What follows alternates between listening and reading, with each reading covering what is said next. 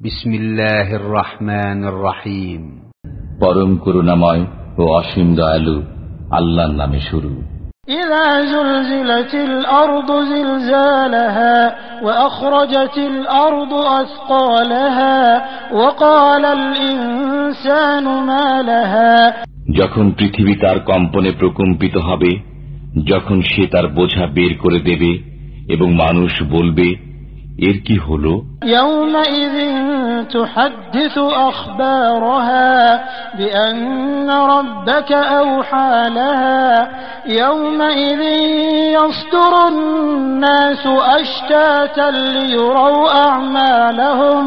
সেদিন সে তার বৃত্তান্ত বর্ণনা করবে, কারণ আপনার পালনকর্তা তাকে আদেশ করবেন। সেদিন মানুষ বিভিন্ন দলে প্রকাশ পাবে, যাতে তাদেরকে তাদের কৃতকর্ম দেখানো হয়।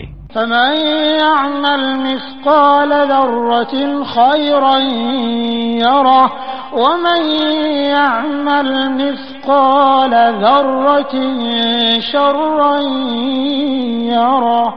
অতঃপর কেউ অনুপরিমাণ সৎকর্ম করলে তা দেখতে পাবে এবং কেউ অনুপরিমাণ অসৎকর্ম করলে তাও দেখতে পাবে।